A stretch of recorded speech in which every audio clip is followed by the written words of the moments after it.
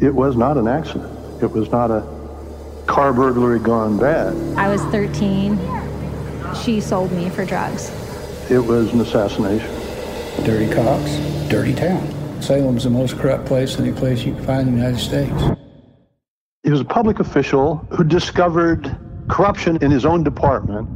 He was stabbed in the heart in front of the building where he worked.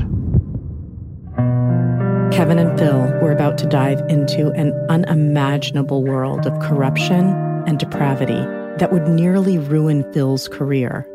It seemed unfair to have the paper attack me. Put Kevin's life at risk. Told me to turn around. I wasn't going to turn around. Then he told me to get on my knees. No, you got to do it. Put it right between my fucking eyes. And expose the seediest underbelly of Oregon. Ripping my hair out, shoving pills down my mouth. As having deep ties to the very people who were supposed to police it. There was something very big being hidden. Michael Francke's killers were never brought to justice, and you'll find out why. This season of Murder in Oregon. Premieres October 24th. Listen to Murder in Oregon on the iHeartRadio app, Apple Podcasts, or wherever you get your podcasts.